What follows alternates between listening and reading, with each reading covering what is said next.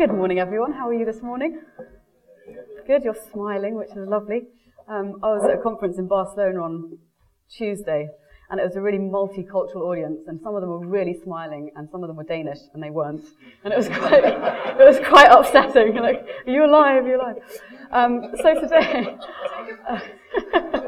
I love the Danes, but you're very serene, which translates as any number of things, which could be very ambiguous and quite scary for a speaker.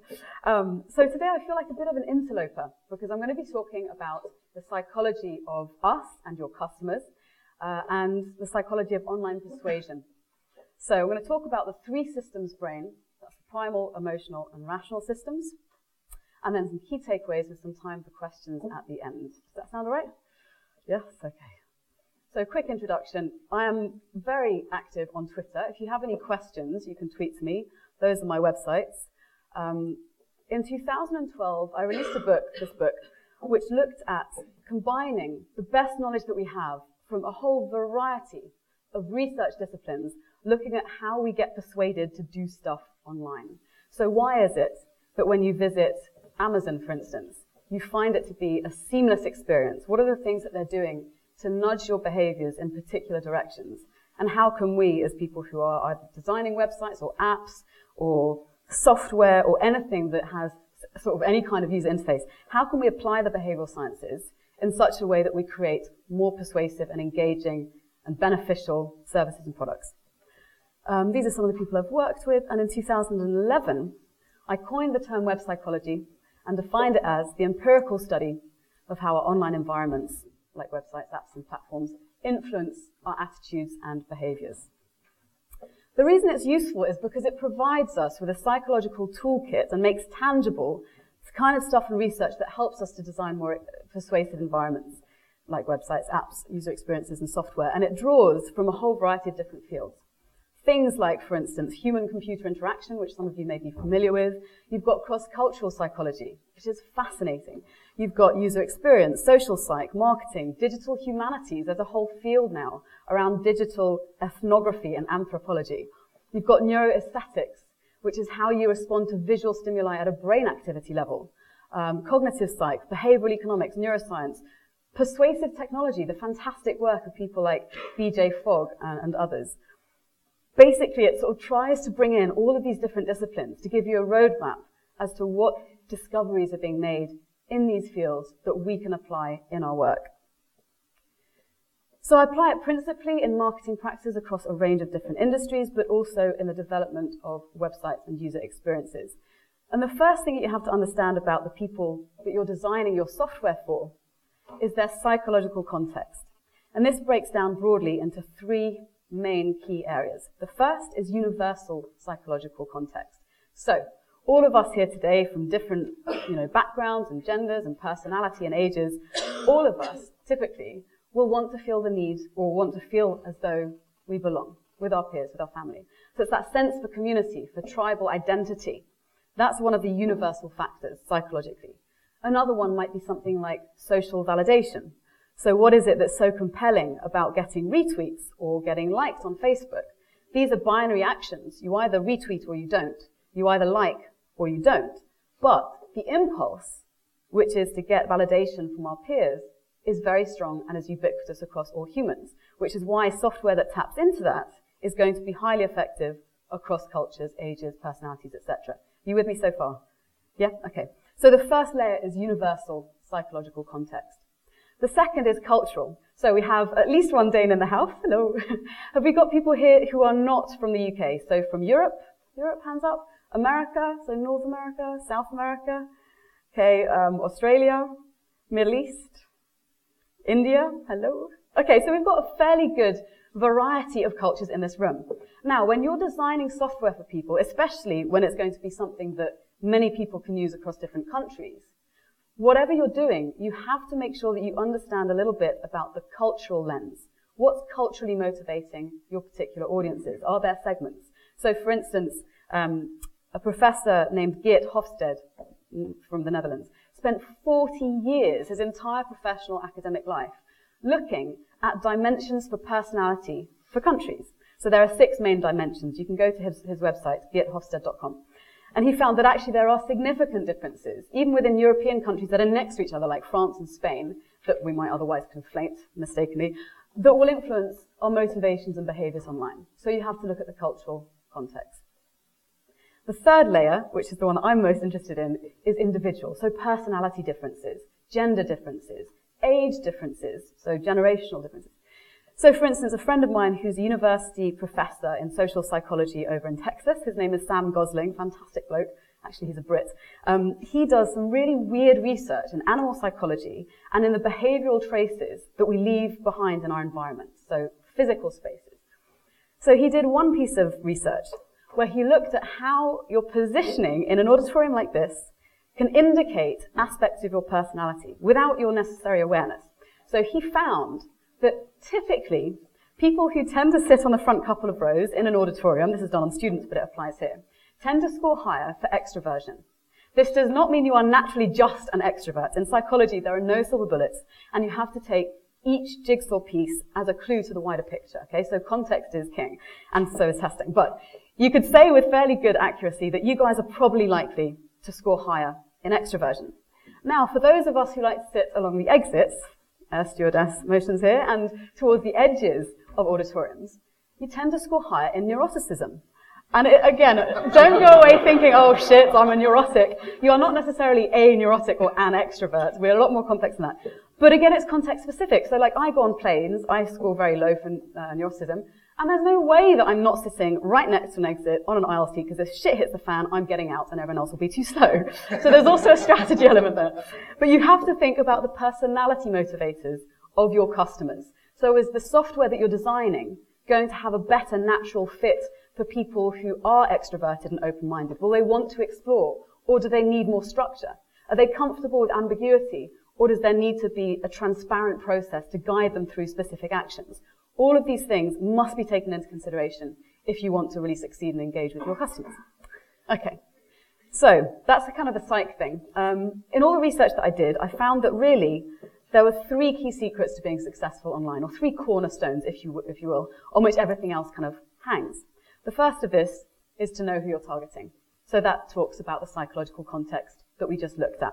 The second, once you understand who you're targeting, you have to be able to apply psychological principles to communicate persuasively, which sounds easy, but it's really sort of, if you split it into 2 component parts. So the first most crucial aspect of communicating persuasively is understanding all those subconscious things that we tend to pick up on, obviously without realizing them, that people use to inform their decision as to whether or not they can trust you. These are things like the kind of clothing that you wear. Am I mirroring your kind of clothing? Today, I'm not. You're wearing t-shirts and jeans, and if I'd have wanted to fit in a bit more to create more of a rapport, I would have mirrored that choice of clothing. The kind of language that you use. You guys are in software development.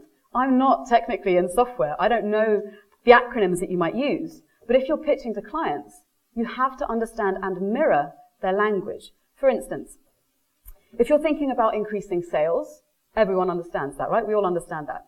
I work both across several industries, but both in marketing and conversion rate optimization. So in marketing, you'd say, okay, we want to generate leads. They're talking about sales, but the language they use is leads.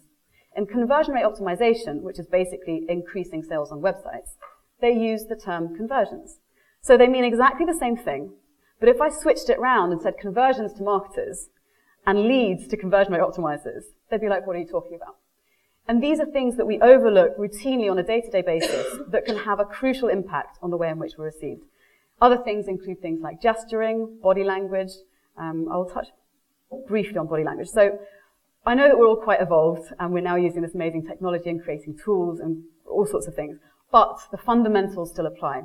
When we are looking to see if we can trust people or not, we will only expose our most vulnerable areas, which typically is the ventral area here, so the neck, which is easy to snap, so I'm told. A friend of mine was in the SAD. Oh, shit. So we are not friends anymore. So the neck, things like the heart, the lungs, the digestive area. If you get stabbed or injured here, you're going to die pretty quickly if it's severe. You know, break a leg and you can hobble around. So when we're looking at things that we like, or people that we trust, or products that we trust, we tend to expose this ventral area because it's a sign of feeling comfortable, familiarity, safety. If we don't like stuff that's being said or the person that's coming up to us, we will tend to close off. So this is the idea of open body language, open hands, open ventral, and then closed body language. And you can actually test this. There's a kind of quick, weird thing that you can do. Do you guys spend much time in boardrooms with swivel chairs? Some? Okay. So one thing you can do, if you're really bored out of your skull at the next meeting, which most of us are, unless you get one of those blah, blah, blah cards, which I'm going to implement with my customers. If you are bored in a meeting and you're in swivel chairs, look to see what the person is saying that's speaking. And then look around the room and see if people are blading. This is called blading when you move your, this area. If people are blading towards that person or away. People will tend to blade towards that person when they agree with what they're saying and blade away when they don't. You can also do this in boring date situations. So if you're out with your mates and you're thinking, oh God, I'm really bored, let's go home. Just spot a couple on a date or friends and look at where their feet are pointing. We're taught to sort of lie with our faces, you know, put on a brave face, your grandma's coming over for tea, great. And the rest of the body language is going, hi gran. But you can check their feet, and if they're consistently pointing away from the person they're with, chances are that person is not engaged. So there's always things that you can look at, but we subconsciously look at in things like videos and in things like images, which you use in your marketing material on your websites to sell your products, that you'll be sending out to your customers. So think carefully about all of these cues. Okay, the second part of communicating persuasively is adapting your message to the medium or channel that you're using. So professional on LinkedIn, you've got, you know, informal on Twitter, etc. You get the drift. Okay, once you understand the psychography of your target audience, so you know who you're targeting, and you've decided how best to communicate persuasively with them, you can then implement psychological persuasion techniques to sell with integrity. Now, this third and final point is really, really important. I know that yesterday, Kathy Sierra did a really interesting talk on motivation, and I think you're talking quite a bit about ethics and coercion. This is a really important conversation that you should always have whenever you're implementing this. Persuasion is inherently a very grey area, and I want to ask you, what do you think is the difference between persuasion on the one hand and manipulation on the other? So what's persuasion? Your personal experience of what persuasion might be. Say again? An opt-in. It's an opt-in. So you have choice. Lovely. Yes, it's an opt-in. What else? Focus on benefits. You focus on benefits. Yeah, so you're saying to someone, this is a persuasive product because X, Y, and Z, and you can gain these benefits. Yes, lovely. What else? How does it make you? Facts and logic. Facts and logic. We'll come back to that. Yes, that can make up a part of it. Facts and logic. I would say that persuasion is more emotional than that, but yes, you can certainly use that to furnish a persuasive argument. Yes. I think it comes from a place where you believe the person who's persuading you has your best interest at heart. Bingo. Yes. So I don't know if you all heard that. It comes from a place where the person persuading you has your best interests at heart. And someone else said trust. You said trust. Yes. Excellent. Trust. So basically, you're looking at a situation with persuasion in which there's mutual benefit. What about manipulation? How do you feel when someone manipulates you? Yeah, deceived. I feel violated. I know that's quite an aggressive physical way to describe it, but when you've been deceived or violated, you're not going to give that person your business. And so when you're using persuasion principles, you have to be very careful. And the way that I always like to frame it, I do a podcast called The Good, the Bad, and the Dirty, and I talk with people about persuasion and stuff. And I had the chance to interview Robin Dreeke, who's the head of behavioral analysis at the FBI. So this is like heavy shit. And I said to him, what's the difference for you between persuasion and manipulation? And he said, it's intent. So going back to what you said, if you have the intention for mutual benefit, for win-win, then that's positive use of persuasion. So that's what I would always say. If you're going to use any of these principles, if it doesn't benefit your customer, don't do it. You're on the wrong side of the line. We're not Black Hat. Okay, so diving into the three systems brain. Before I start, I must caveat this. The brain is highly, highly complex. I have friends who are in neuroscience who are discovering more about what they don't know than what they do. But what we're going to do is look at this model based on the triune brain model, which is sort of a neurophysiological model that looked at, you know, the lizard brain, which evolved first, and then the emotional brain, the mammal brain that evolved next, and then finally the neocortex. As a model, it's very, very useful because it enables us to understand the hidden motivations of the people that we're trying to reach so that we can design more persuasive experiences, software, marketing, platforms, etc. But it is a metaphorical model that's designed to understand motivations and systems to engage. Does that make sense? Yes? Okay.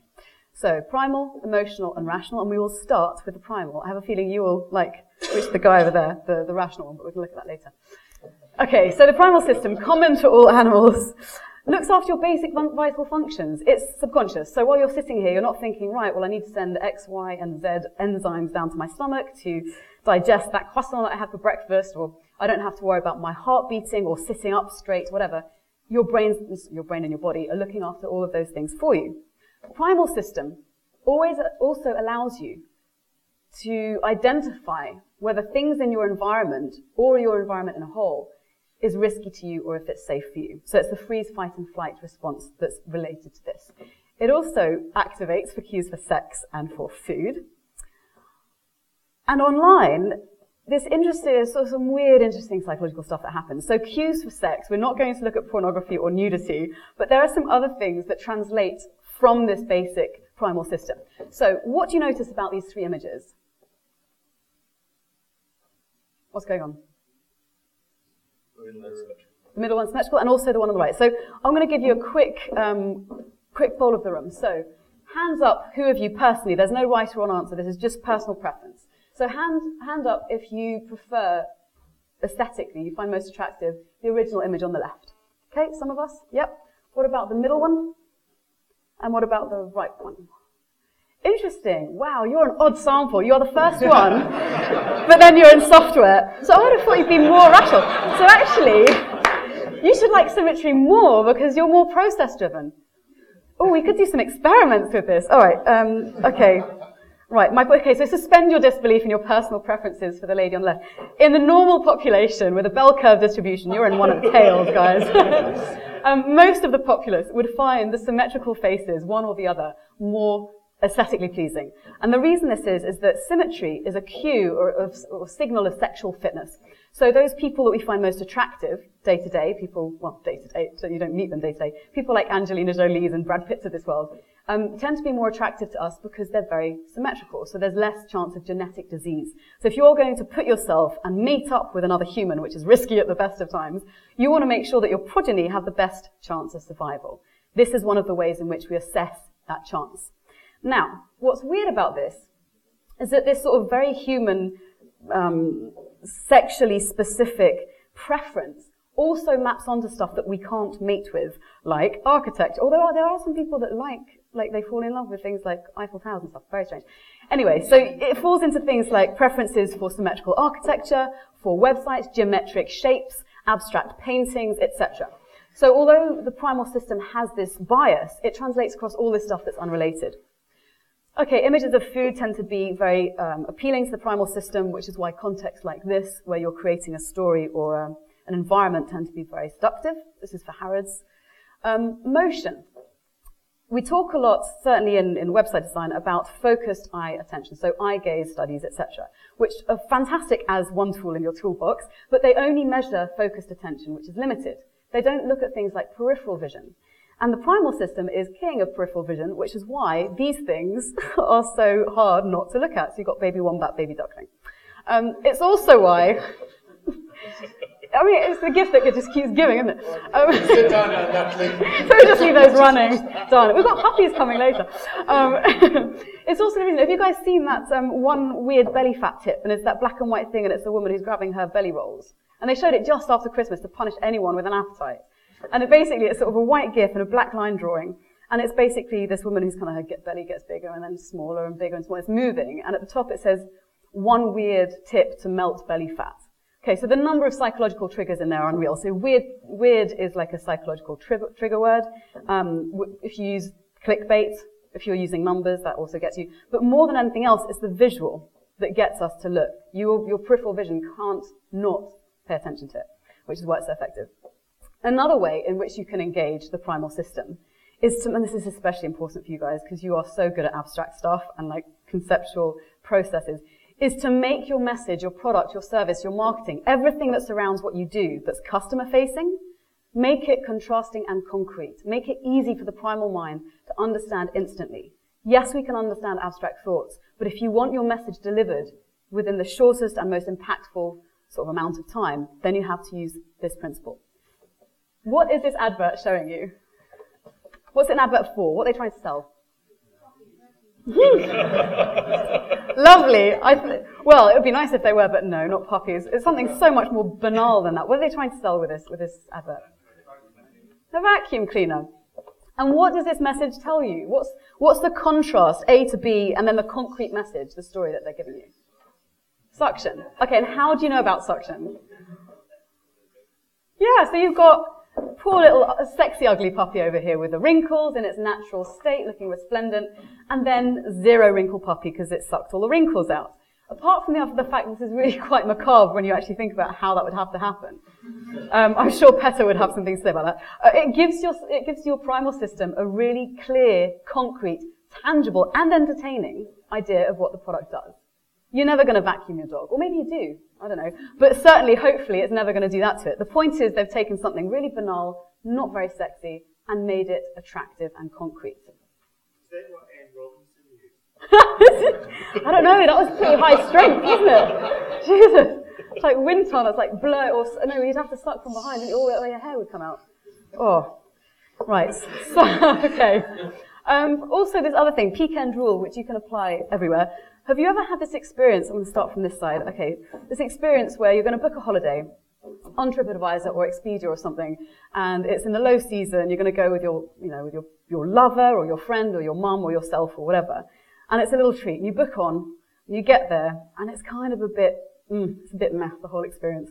It's low season. They've got renovators in. The kitchen's kind of closed. The manager's away, and it's not brilliant, but it's not bad. So you go through day 1. Day 2 is more of the same. So is day 3. And by day 4, you're kind of a bit fed up. So the evening of day 4, the managing director comes back and she says, look, we're really sorry. This has been quite a bland experience for you, pretty mediocre. We pride ourselves on a higher level service. But we realize your experience hasn't matched up to this. What I'm going to do, I'm going to give you a token for a free dinner in a Michelin-starred restaurant, which is fabulous, and you will get put into the presidential suite at our local 5-star sister hotel. Like that happens in real life, but just pretend. So you have this amazing evening, and then you go home, and then you go to rate it on TripAdvisor or whatever. Now, being logical people, one would say that those first 4 days, up until that change, were identical and objectively exactly the same, whether you had a different end experience or not, wouldn't you? They're exactly the same. They're exactly the same element of mediocrity. But by virtue of changing your final experience, of making it really positive, your interpretation of the entire experience will be highly coloured by that final bit, no matter how logical and rational you are. It does, because we're that way. And psychologically, you call this sort of weird bias the peak end rule. So we will recall an entire experience and colour it and judge it based on the peaks, whether they're really high experiences of happiness and joy and delight, or absolute damnation and doom and gloom and exasperation, but then also what happens at the very end. So the peaks and the end will colour the whole experience. Now, translate that to a piece of software that you're using to reach a particular goal, or my preferred example is on a website. It's been found by research that when you're trying to pay for something, it activates a lot of the same areas of the brain that are active when you're in physical pain. It is physically painful for us to pay for shit that we need, right? So, you've got a massive funnel of people, they're coming into your website, they're going to buy your product, they're going to buy, people ping off the chute, blah, blah, blah, you get to a tiny little hallowed percentage at the end, 1% or 3% if you're lucky. These people have plowed through the pain of going through all of these different clicks, they're going to give you their money, they're in physical pain thinking about it, and then what do you do on the final checkout page? You punish them with an extraordinarily long form, asterisks with all the mandatory bits they need to fill in, and then you're giving them all these frustrating bits that they don't know how to do. So things like classic postcode. You can either put it in one field or in 2. If you're selling to people in different parts of the world, people have different cultural behaviors for filling those bits in. So what happens after you've got the 3rd or 4th error message on that checkout page? You leave. You're already in pain. You're not going to get punished for trying to give someone your money. Really simple, but it's a horrendous peak end rule. It's a peak because it's shit and it's right at the end. You're not going to go back to the website and buy their services. However, one really, really subtle and sort of primal intervention, if you like, that was tested by some of my psychologist peers in the Netherlands. When you are giving people those forms, first of all, reduce the length if you can. But secondly, instead of the asterisks highlighting all the mandatory field, unless it's like a time-restricted thing, which is context-specific, if they've got enough time, just highlight the ones that are optional, because it feels less punitive. And the second thing, when they've finished a complete field, give them a green tick. I know it sounds ludicrously simple, but what does it tell you if you're doing that? Yes, and also it's telling you, look, I know this is small, but we appreciate that you're going through this trouble. You're saying to people, thank you, in a tiny way. It's positive reinforcement, and it's a positive way to end the experience. They will consider the whole experience much more positive due to that tiny intervention. Okay, that's just for me, because I like chocolate cake. Scarcity. Okay. I know, little hidden gems. Okay, so the scarcity principle is another way to initiate or engage with the primal system when you're designing stuff. So psychologists are quite a weird breed. We like to experiment on people, as you probably know. And there was an experiment that was conducted in the 1970s in America, where a professor decided to look at how people responded to scarcity. He got 2 jars of cookies, both exactly the same kinds of cookies, right? Jar number 1 on your left was full. Jar number 2 on your right was half empty, okay? So if you're walking into this room, and I had these cookies, I shall do this one day and then take the experiment further. If I gave you the one on the left, how many of you think that you would rate it as more tasty, the cookie that you eat, perhaps more exclusive or whatever? No? Some of you? Okay, couple. How many of you think that you'd probably prefer the one in the emptier jar? And how many of you are thinking, I'm not answering this, so trick? Yeah, okay, most of you. But Snickers, yeah, I know. All right, so logically, rationally, what we suppose the answer would be is the one that's full. Why? Oh, because it's fresher, because it looks like it's been replenished recently, blah, blah, blah. What you actually find, and we're terrible at identifying motivations for our behaviors, what you actually find is that the vast population, the majority, overwhelmingly, of people who tried the cookies, the same cookies, rated the ones in the empty jar as more delicious, fresh, blah, blah, blah. Why? Because of scarcity. If other people got there first, there must be an inherent preference for that, therefore it must be better, more valuable. And we do this with all things. We do it with diamonds. We limit the stock of availability of diamonds to create enhanced scarcity. So this works across all different domains. You also find it on websites. This is just a theme. I don't know if any of you use WordPress or love or hate. I love WordPress. A theme to give you conference events, so you can have like a countdown. Don't miss the last seat here. Again, it's principle of scarcity at play. This one's fantastic as an example, horrible for your bank account. Do any of you know Ashika? The ladies in the room and a couple of gents. Right, so I used to know Ashika, and then it just got too expensive, so I stopped. But basically, they use the principle of scarcity in 2 very simple but very effective ways. Number 1, top right-hand corner. There is a little alarm clock. It's an alarm clock. There's a reason for that. And it says sale closes in, and then it gives you a countdown. So here it says 4 days, 14 hours. So you check this on a Wednesday, because it's shown typically that we have a slump on a Wednesday afternoon, which is when we're most likely to go online and shop. So you check it out on Wednesday. Oh, I've got 4 days, 14 hours left, plenty of time, no urgency whatsoever. Trundle through the week. You get to the weekend, glass of wine, kids are in bed or whatever, and you think, oh, I'm just going to do a bit of retail shopping, I'm going to go back to the website. Except now, there's only 1 hour left. You think, oh shit, I've got to buy something. So you're looking, you don't need to buy anything. You're looking and you see, okay, well, there's only 3 left of this item. Well, I'd better check to see if there's anything else on the page that I want. And they do it so that you scroll. So you're scrolling the whole way down. The other thing they do, which is interesting, they don't, depending on your screen resolution, I think it works across most devices and screens, they make sure that you can see part of the next one down. It's the Gestalt principle. If it's not closed off, then we'll keep scrolling to get completion. Trick for if you want to get people to scroll down. Anyway, so you keep scrolling and scrolling. You get to the bottom, and you realize that everything at the bottom's sold out. Shit, better go back up to the top. You've spent 30 minutes. You go back up, and the item that you thought you wanted is now reserved in big red capital letters. Oh, so you've gone to all that trouble. Half an hour left, and the item's been reserved by someone else. However, the other person, much to your, well, you don't know about this, they're checking out through the long process. There's a time restriction. They get to the final page. They haven't optimized it. Massive long form. They don't know what to fill in. All these error messages popping up. They don't fill it in time. They lose the item out of their basket. And then suddenly you get to buy some shit that you never needed. Right. So the idea is this is engaging the primal system, getting you to feel this sense of urgency and of scarcity and of value so that you will sort of react to it in an impulsive way and buy stuff that you don't need. Very, very useful. I would probably say that this kind of website appeals to people who are more extroverted and like that dopamine hit, kind of like you get on eBay, but anyway. Right, so far so good. Primal system covered, so to speak. At least introduced, I should say. Okay, good. So the second system that I want to talk with you about is the emotional system. This is related to the limbic system. It's ancient and automatic, and it's where you'll find the little almond-shaped amygdala. Now, in popular psychology, or in media, really, the amygdala gets kind of maligned as being the seat of fear and racism and prejudice in the brain. it is implicated in all of these things, but it's also more fascinating than that. It activates when there are elements in our surroundings that are relevant to our current situation. So ladies, if you are ovulating, research has found that you'll be a lot more prone to seek out men who are a bit more rough and tough with tattoos and all sorts of piercings.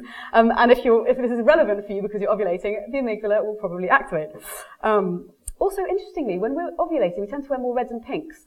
So guys, if you are looking to not get your wife or missus or girlfriend pregnant, stay away when she's wearing red or pink. Just a rule of thumb. You might want to use actual protection. This is not a sex talk. Please edit that out. That was a bit too much information. The next book is on sex ed, people. Okay, shit, right. Okay, regain composure. Okay, so trust cues. So the amygdala also scans for clues in people's faces to assess whether we can trust one another or not. It's also where you find the thalamus, which is like the grand central station of emotional processing in your brain. So all the emotions that you feel will get processed here. Happiness, sadness, disgust, excitement, etc. You'll also find this system linked to the ventral tegmental area, which is where you get a huge amount of dopamine-packed neurons. So dopamine is kind of the system that's the wanting system, that seeks out exciting rewards. It's the one that fires every time you get an external trigger, like a push notification on your phone, or a haptic trigger, like something buzzes, and you've got to see what happens. You get a little spike. So that's reward seeking. And how this plays out in software, online, in marketing, in our environments, the first thing that I want to look at is how it plays out with empathy and related mirror neurons. So in 1992, Professor Rizzolatti and his colleagues at the University of Parma in Italy conducted some research with these little macaque monkeys, and they wired them up to an EEG machine to see their brain activity patterns, to study hand and mouth sort of motor neurons and actions. And what they found was, when they witnessed this little monkey eating a particular food, they would get a certain reading. Now they left the monkey strapped up, wired up, and as often is the case in science, some of the best discoveries happen by accident. So they left it wired up, and the researcher ate some food himself. And what they found was that when the researcher ate the food, the brain activity was mirroring what it had done before when the monkey had eaten the food. So it was almost sympathizing the action of the researcher. They thought, this is a bit weird. So they carried out some more studies, and they found that generally speaking, when we see or witness another person or another being execute a movement or go through an experience that is relevant to us, 10% of our motor neurons will fire in sympathy. Mirror neurons, this is what they're called, they mirror. Which is how some of this social learning takes place. So guy on the left sticks out tongue, baby, macaque sticks out tongue. So it's that impulse to learn and to connect. The reason this is so important in everything that we do that's customer-facing is because empathy is a building block of human interaction. It's how we learn. It assists us in mind reading and allowing people to understand and to share the feelings of others. And if you're creating software that's going to solve a problem, the principal thing that you need to be able to do is show that you understand the problem of your customers and also the emotional context in which it sits. It's also why, and I'm really sorry, chaps, about this next one, it's also why these sorts of videos are so darkly compelling.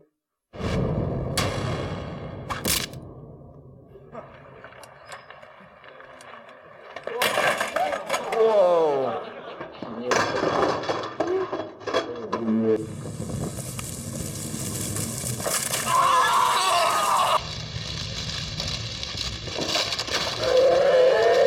Нет, я боюсь.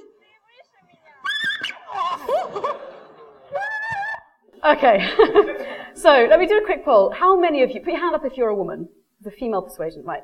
Now, how many of you ladies, myself included, winced or felt some kind of physical discomfort watching that? Yeah, most of us. Now, we are not equipped in the same way that our male compatriots are equipped, and yet, all of us in this room, I would say, probably had some kind of physical response to watching that video, didn't we? Did anyone not have a physical response? Okay, you. Okay. You didn't watch it. So you were smart. You were employing strategy to not experience the pain. Now, what's interesting with these sorts of things is that we're on a spectrum. For everything, it's a spectrum. Some of us are a lot more highly empathetic than others. Some of you, when you even heard the sound of like the crunching, looked away because you knew what was going to happen. And some of us actually winced and bladed away, saying about covering the ventral areas. That's basically your mirror neurons kicking in. So we're talking about abstract concepts, but they have real, tangible, physical ramifications and impact. Now, I'm not saying that you should do this for your software, like our software will help you not get kicked in the bollocks, but, unless it does, which is amazing, but you can use a more subtle version of this. to create that emotional engagement with people, to log into that empathy. And this is to identify the wider positive impact that your software or your product has on the community. Great example of this is actually Products, Given Goods Company. They have an impact map, community impact map. So you go on to buy stuff, and it shows you, again, remember how concrete is more persuasive, it shows you the impact of the product that you're going to buy. So where it's been bought, by whom it's been created, so this is in Oregon in the US. It's going to provide that person in Oregon with job and vocational training, that's tangible. And then if you go to the final page, so you're not even looking at the map, they remind you again how your product purchase creates a wider positive impact. They say story and impact, who you're helping, what it's doing to help them, how and where. So you're creating that sense of a wider positive impact and emotional engagement by creating a story. So if you want to do that, this is the question that I would ask yourself. So how does purchasing your product or using your service translate into a greater impact that is worth celebrating? Okay, so we touched on body language when we were looking at how to communicate persuasively. This is crucial when you're using any form of visual communication. How many of you use images in the selling of your products or services on your website? How many of you don't? A couple of you. Okay, interesting. Right, so if you are using images, this is your absolute golden opportunity to make sure that you're instilling trust, that you're creating emotional rapport, and that you're making your message as clear as possible for people to grasp instantly. Okay, you cannot just throw anything you like up there. It won't work, and it will probably backfire. So, how many of you, are you familiar with visual attention and contrast and saturation? Yes, okay. So typically the visual system first looks at areas of highest contrast on an image because it's got the most information. So typically on a site like this, you've got a couple of competing elements. And remember that attention, we're going to look at this in a moment, rational, conscious attention is extraordinarily limited. You have a very narrow bandwidth within which to operate. So you have to spend that attention wisely. Now, first thing that you are likely to look at on the page will be the massive white on black you get. Okay, highest contrast. And then you will bounce towards the face. The primal system is engaged with faces, opportunities for connection in our environment. When you reach the face, her mouth is open, she's smiling, her eye gaze is pointing back towards the text, and her ventral area is also pointing back towards the text. Now, in social situations, out on the street, if someone's standing looking up for more than a few seconds, what do? You look up. If they're looking up and they're pointing, there's more urgency. You're really going to look up a lot more clearly. So much research has shown that this is also the case online. So if you have an image, there's a couple of split tests that were done, where you've got copy on, let's say, in this case, on the right, and a face looking out, you'll scan the face, engage with it, but your eyes won't bounce to the copy. If you direct the gaze and pointing and the ventral area to that copy, you'll take that as a social cue, and you'll look at the content. That's what she's doing. And then you've got the arrow and then the call to action. So you can use images to direct attention. You can also use it to create an emotional kind of ambiance, if you like. So here it says how to use social media so it doesn't overwhelm your life. That's the message. Verbal stuff we take in a lot more slowly than visual stuff that's image-based. So when you look at the image, she looks pretty uncomfortable, doesn't she? You know, her hands are tight to her body, she's looking away, she's got a funny expression on her face. You look at the image, and then you look up at the text, and then you read overwhelm your life. That seems congruous. So one of the weird things with body language, I don't know if you've had this, you go into a shop and there's a salesperson, they're trying to sell you something, and they're giving you a really great pitch, but something just is a bit off, it's not quite right. Have you had that? And often that not quite right but can't put my finger on it will be a sort of a cognitive dissonance between what they're saying and what their body is expressing. So you have to make sure that you orchestrate your content so that the images and the message match up and align really well. And you can test this. Okay. So basically, this is the true of any kind of content that you create, and these principles will apply throughout. Storytelling is a really interesting one. So storytelling is one of the oldest forms of communication. There are loads of people who talk about this, but I want to give you an example of how to make another brand, another really banal, not particularly exciting product, quite exciting. So we saw before you have the Hoover with the puppies story before and after, yeah? This is a different way of creating a story. Is anyone here wearing corduroys? Oh, really not? Okay. I did this talk. You have to check, just like the stripes. I did this talk 2 weeks ago. My parents were both teachers. They're retired now. And I had to preface this because occasionally I put my foot in it. I said, oh, there are only teachers in the room. Hands up. I was like, are you wearing cords? He's like, yes. So, oh. So basically, cords tend to be, for me, history and geography teachers, right? Or like, you know, at university when you're in the course. They're not particularly sexy. They're not erotic clothing, let's face it. So how do you make something really unsexy sexy? First of all, why would you want to? But anyway, they did want to. So this is Beta Brand in the US, and they've called their brand of product Quarter Rounds. Now, Rory Sutherland, VP of Ogilvy in the UK, said that if you're going to get a product into a new market, it has to be familiar enough for it to get adopted. So if it's risky and novel because it's a new market, make it more familiar. If you're trying to create a familiar product and get it so that it's got an increase in sales in a familiar market, make it more novel. So it's that beauty between novelty, something that's a bit exciting and new, and familiarity, yes, it's safe, to find that marriage. So they've done this. So they're normally called corduroys. They've called them Quarter Rounds. You're like, that sounds familiar, but wait, there's something new. So you get onto the page, you scroll down. I have a friend who's one of the only female tailors on Savile Row, and she assures me that this is not an actual term. So at the top it says, evil eye back pockets. Like, I'm sure that's not an actual thing. So you keep scrolling down, it's a bit odd, and then you read this. Finally, horizontal corduroy pants. Quarter rounds mesh evenly, lowering the average wearer's crotch heat index, CHI reading, by up to 22%. Now, gentlemen, did you know that you have a crotch heat index? No, you don't have one. They even give you like a bloody equation, FDCD half P. I don't know. But the idea is that it reduces friction. And I asked the dude, I was like, have you ever worn these? And he was like, yes. I was like, did you notice any difference? He's like, no. So, apart from maybe it's not as easy to start a fire by sticking a twig between your legs. I don't know. Anyway, the point is they've taken something, again, really banal and created a story around it so that you engage emotionally, engaging the emotional system. Right. I briefly touched on this. Images of faces are a great way to increase emotional rapport instantly. This is an amazing charity called Charity Water, and they have the most beautiful website. It's high definition, and what you'll find is that they tell stories, they have headlines, a small amount of text, sort of headline stuff, and then they give you these beautiful high definition images, mostly of close-ups of faces. I dare you, challenge you to go to this site and not feel uplifted and moved to help them in some way. You can't not. Unless you're a psychopath, in which case, possibly. But you're not. You're nice people. Okay, finally, the rational system. Right, so it is thought that the rational system is unique to humans. Now, given, how many of you are related to the Cambridge University? Or work with? Okay, a couple of you. I'd be interested to find out if you knew about this. I read a couple of years ago that there was something that happened at Cambridge University where scientists gathered together and they wanted to propose a cetacean bill of rights. So people or personhood for things like whales and dolphins.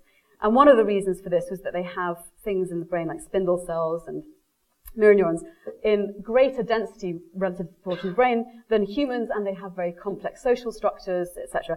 So they are thought to be, rational creatures and certainly very complex. But they don't use the web, so we're going to ignore them for now. Right, so the rational system is where our higher cognitive functions happen, helps us to plan and to organize and to problem solve. Now, given that you are in software engineering, how many of you are good at mental arithmetics? Right, which one of you wants to be brave enough to try a little mental arithmetic task? I shouldn't do this in Cambridge because you can get it in 3 seconds and it's going to be completely moot. So I'm going to get you to do... okay. Right, so you can just give me a number. I'm going to give you an equation. Very simple probably for you. So 87 times 936. Go. But without using any devices? Nope. So who of you are actually trying to work this out? Someone's got to work it out, okay. Should we put a bottle of champagne on? Give them another one and we'll... Give you another one? Shall I give you another one? Are you still working on that problem? No, okay, I'll give you another one. I'll give you a simple one. So, I say simpler. 42 times 126.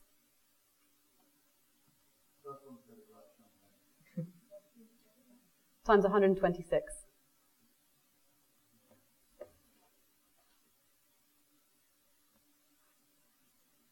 Or closest number. We could be here all day, people. Who said that? 5,000. Very close. You're going to win it. 5,292. Yes. So, yes, basically. That region. Well done. Bottle of champagne for the gentleman. Now, for you whizzes at this kind of stuff, doesn't matter how, well, some people are very naturally good at this, but during the time that you're working that out, Were you thinking about anything else? The chap who gave me the answer with the fabulous long hair. During the time that you were working out that equation, were you thinking about anything else consciously? Not particularly. Okay, so here's the thing that for those of us, whether we're really good at it or not very good at mental arithmetic, this is an exercise to show you that our rational conscious bandwidth, our attentional processing power, if you like, or RAM, or however you want to see it, is very limited.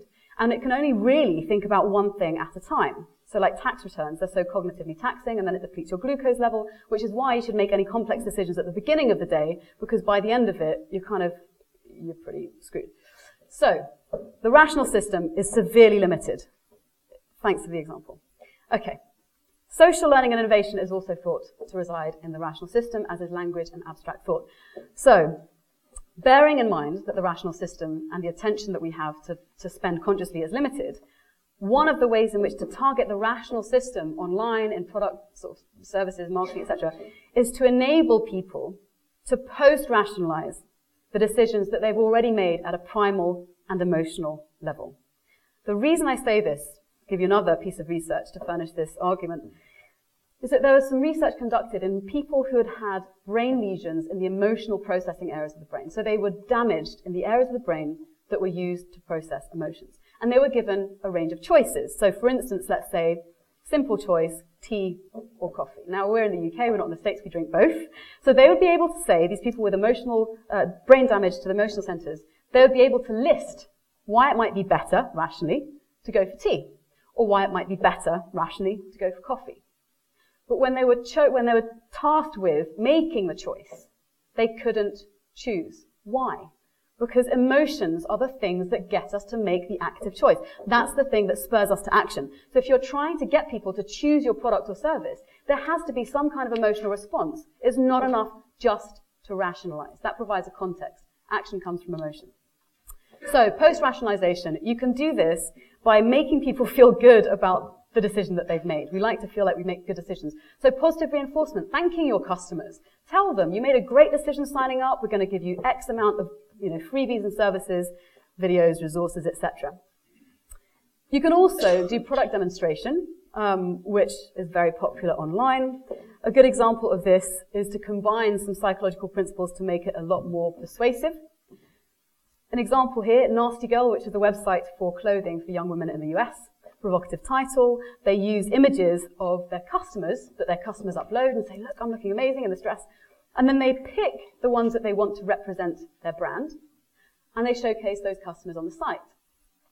So, a couple of things happening here. Product demonstration, they're wearing clothes, but they're also implementing the strategy of social proof. If all my peers are doing this, then it must be good. The proof from my peers that this is a good action to take. So it kind of does several things at once, and that's the platform that they're using to enable that functionality. Okay, listing specs and product benefits. So this is going to the gentleman over there that was telling me earlier about having decisions to make with all this kind of stuff. Now, I will furnish this with a story. So, well, first I'll give you some research.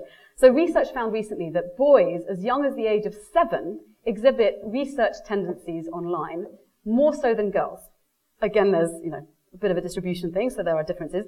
But it suggests that possibly men tend to research more in general, perhaps because it's a biological or evolutionary thing. Now, I witnessed this on a day-to-day basis. I don't know if we've got this kind of split in the audience. But I had to buy a camera recently, and I had about £1,500 together, which is quite a lot for a camera. For me, at least, it was a lot. I was thinking, right, what shall I do? I could either spend hours doing research, which will bore me out of my brain, or I could spend my attention wisely, call up my friend who's an expert in video marketing, and say to him, what's the best product to get with this budget? So I call up my mate Phil. Phil, what should I get? It's my budget, it's what I want to do. Brilliant, buy the Canon EOS 600D. Fabulous SLR lens, digital, blah, blah, blah. So brilliant, within 5 minutes, I'd spent $1,500 on a camera, or however much it was. And I felt pretty good, so I carried on my work through my day, spent more of my attention, had a really productive time. My husband comes home that night and he says, oh, so what did you do today? I was like, oh, really excited. I bought a camera for $1,500. It's brilliant. I'm so excited about what I'm going to be able to do with it. And he looks at me. Also, he's Scottish. Cultural differences. So he's like, you spent what? Did you do your research? I was like, yes. I called up my mate Phil and he told me, and he's like, that's not research. I was like, look, he's got all this amazing amassed expertise that he's distilled so that I can make the perfect choice. That's perfect research strategy. He goes, no, that's not research. So he spent literally from 6:30, it was 5 hours, 6:30 till 11:30 at night on his laptop reading this sort of stuff. You know what the punchline is going to be. So he gets to the end of the night and he's like, so I found the right product. I think I've got the right one for you. I was like, what is it? Is it the Canon EOS 600D? And he looks at me, his face dropped. I was like, I knew that 5 hours ago, that's the one I got. So anyway, just to highlight a personal story of differences in research methods of employing your rational brain to get a job done. However, you've got to appeal to both kinds of customers. So you've got people who tend to fall at that end, like him. I want to do all my research. And then people like me who just want to feel like we've done due diligence to make a quick decision wisely. Perfect example of how to cater to both audiences, especially if you're in something like software.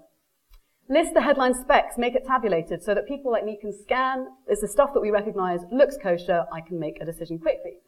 Create tabs so that those of you who do know your stuff, who are experts in your field, who are highly conscientious and probably of the male persuasion, can dig deeper into the specifications. And if you create those two routes, then everyone's happy. Another thing that I want to do to bring back the idea of how the rational system is not particularly in the driving seat of human decision making is this. Which product do they want you to buy? The one in the middle. Why? It's bigger, yes. What else? Best margins for them? Well, we don't know because the enterprise doesn't even have a price. So it's blocking you at the door. There's no number on the door. You're not going to walk in it. What else is going on? You say gold, yes. Popular? Why is it popular? There's no static social proof.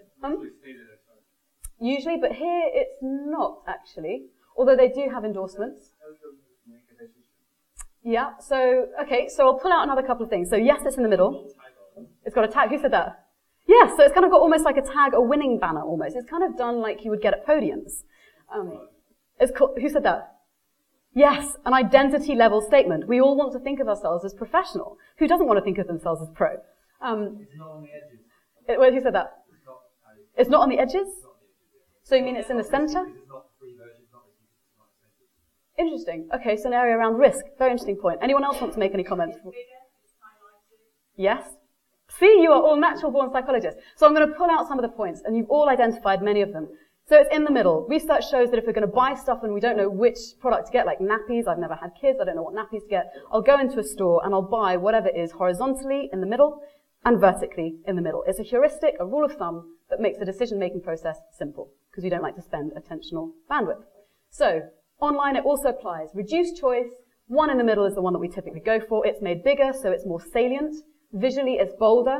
You'll hear all sorts of shit about color. Color is culturally incredibly specific when it comes to meaning, with the exception of two colors. Red, and possibly oranges, and blues. Now, reds and oranges tend to be highly arousing physiologically, so things like increased heart rate, breathing, blood pressure, etc. And it's associated with things like sex and violence. So essentially, you get kind of like a heightened response to that. Blue, on the other hand, is a lot more calming, creates feelings of trust, and is very soothing. Also, blue websites are perceived as loading more quickly. It does a weird thing to our perception of time, I know. So if you're creating products and you're selling it in areas of low, broadband speed, whatever, use blue. Also, weights. If I give you two 5-kilogram weights, this one's red, this one's blue, you'll perceive the red one as being heavier. So there's all sorts of weird things that colors do to perception, which they shouldn't be able to do if we are purely rational. So anyway, so orange and red. You also have registration only takes 60 seconds. So they're reducing ambiguity. This is also a fantastic chat-up technique, which I have learnt because I've studied a little bit of pickup artistry, which is odd. But anyway, so if you go up to someone in a bar and you say to them, I'm just on my way to a meeting or to meet X and Y, Z. I've only got 2 minutes. I'd love to take you out. Can I get your number? Or can I talk with you for a couple of minutes? Because you framed it and chucked out the ambiguity, this person will only have to stay with you for a couple of minutes, they're much more likely to have their defenses drop. So things like this. Registration will only take 60 seconds. It's not going to be painful forever. The word pro, identity, 30-day free trial, and then upgrade. Did anyone notice the upgrade? They're going to get you to buy something. They've made another perceptual, kind of subtle thing here. So on the right, you've got current plan. You don't have a current plan, but because the current plan is free, they can get you to feel as though you've already signed up by saying it's your current plan. And then it's only a next logical step to say upgrade. So you're like, well, I'm already committed somehow, but I never committed. But you're not thinking this rationally. You're thinking this sort of subconsciously. 30 days free, and there's no mention of money with exception for the charm price at the top. Charm prices are very strange. Any number that ends in .98, 99, 97, 95 is a charm price because they get us to feel as though the thing that we're buying is good value. There's all sorts of weird stuff. Anyway, so these are a whole bunch of different psychological techniques in one sales page. But the thing that I think is really interesting, that no one's mentioned yet, is that the way that they've listed the benefits. My colleagues in the Netherlands conducted a study to see how rational we are when we're assessing the benefits of a product. 3 conditions. Condition 1, the top 5 rated benefits listed in bullet point. Condition 2, the bottom 5 listed benefits in bullet points. And condition 3 was a control condition, a mix of all 2. If we were rational, one would assume correctly that condition number 1 with the 5 top listed benefits would convert better, would create an increase in sales. Nothing really happened. There was negligible effect. It was statistically insignificant. They changed one other thing. They changed the bullet points into ticks, and the increase in conversion rates soared. Why? Because there's a cultural cultural learning that we've had when we're at school that ticks are positive, that they're good. It's for good behavior. It's a rewarding symbol or cue or signal. And just by changing that one thing, none of the content had changed, but they'd completely changed the way that people responded psychologically to the site. This is just to furnish you more evidence as to why the rational system is not entirely fabulous. All right, so I've given you a heck of a lot of information. These slides will be available. I want you now to tell me what you think are the psych principles at play in this video, and does it persuade you to buy the product? Excuse me, is your toothpaste working? Yeah, of course. Time for a quick check. Have a look. Bacteria. But I brushed this morning. Not with Colgate Total toothpaste. Bacteria are the cause of most common dental problems. Only Colgate Total is clinically proven to protect non-stop against all these 8 problems. Try it and come back tomorrow. Let's see. Wow, where's all that bacteria? I'm impressed. New Colgate Total. No other toothpaste offers more complete protection for a healthier mouth. Colgate Total, the #1 toothpaste brand used by dentists. Right, psychologists, what are they doing? What principles? Smiley faces, yes, great. What else? Science-based. What did you say? Science, okay, anything else? Okay, hands up, because there's too much amazing stuff coming. Yes. Authority, #1, excellent. Quick test, framing it, excellent. The tick box, could you read the tick? Like, you couldn't read it though, it's too far. Loads of ticks, yes, excellent. Yes, so dentists use it, moving back to authority, but again, sticking behind your, yeah, there's person, yeah, in the green shirt. How so?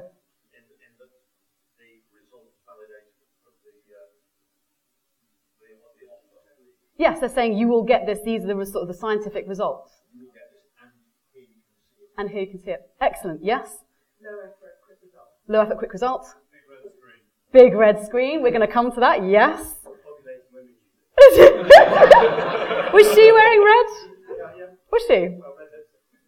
Good point. Extra marks.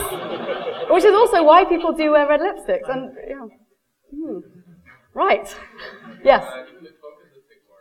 Yes. Brilliant. Okay, I hadn't noticed that, but that's a really, when it goes round, you see it in that shape.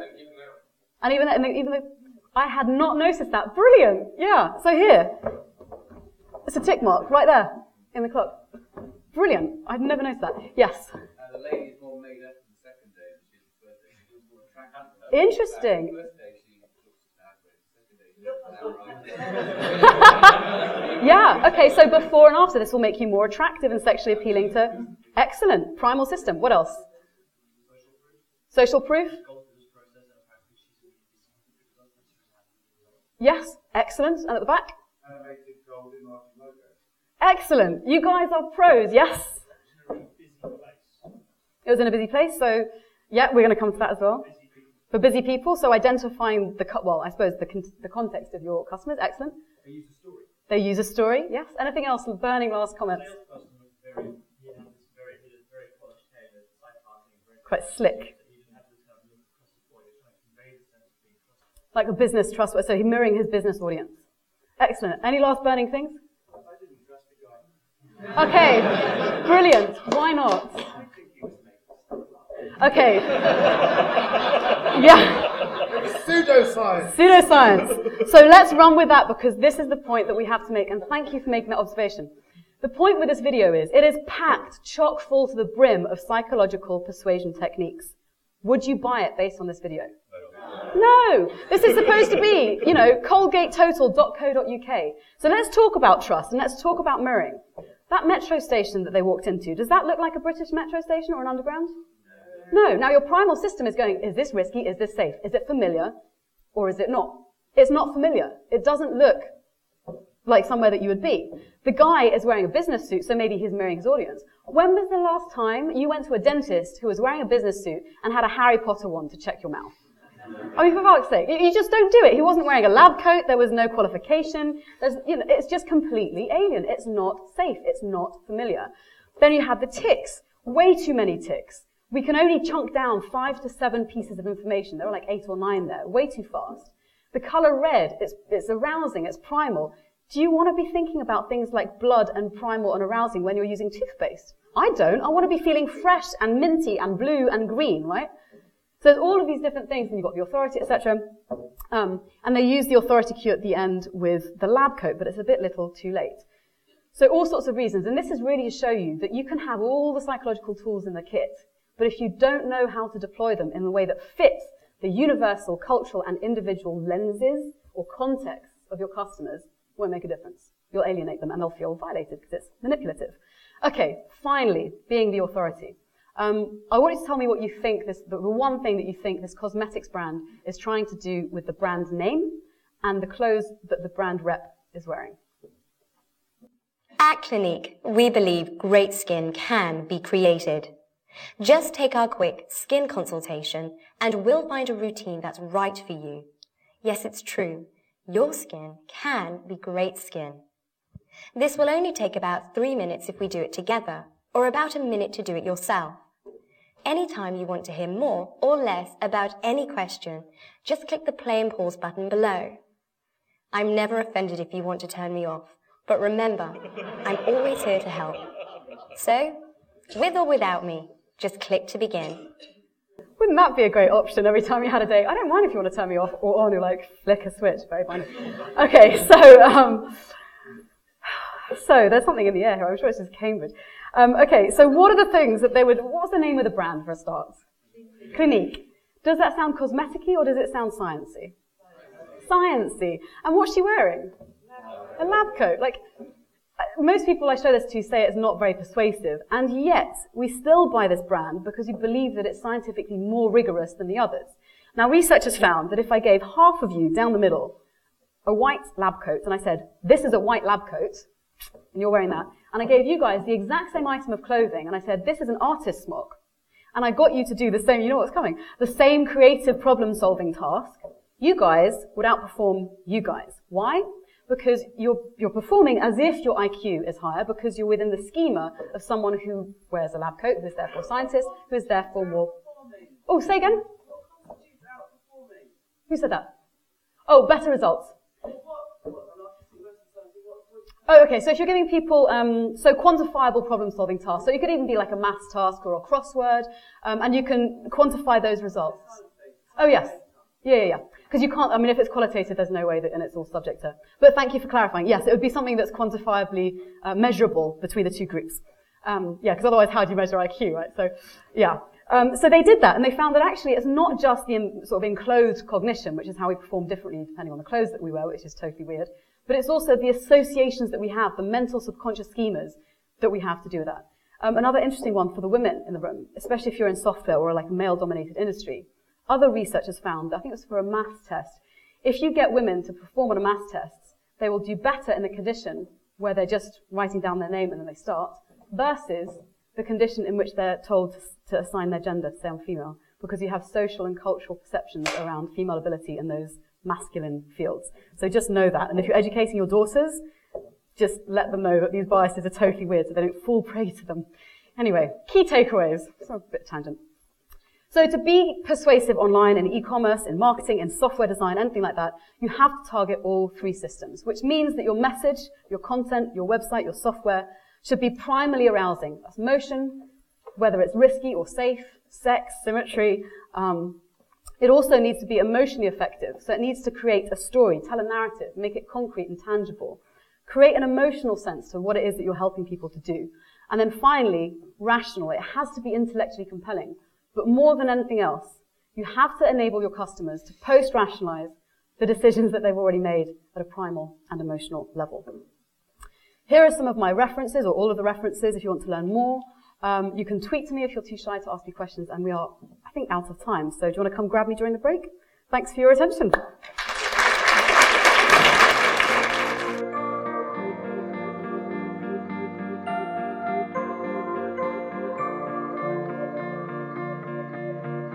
I hope you enjoyed that. We certainly did. For more talks from Business Software Conference and other BLN events, visit thebln.com or come to our next event. You'll love it as much as we do.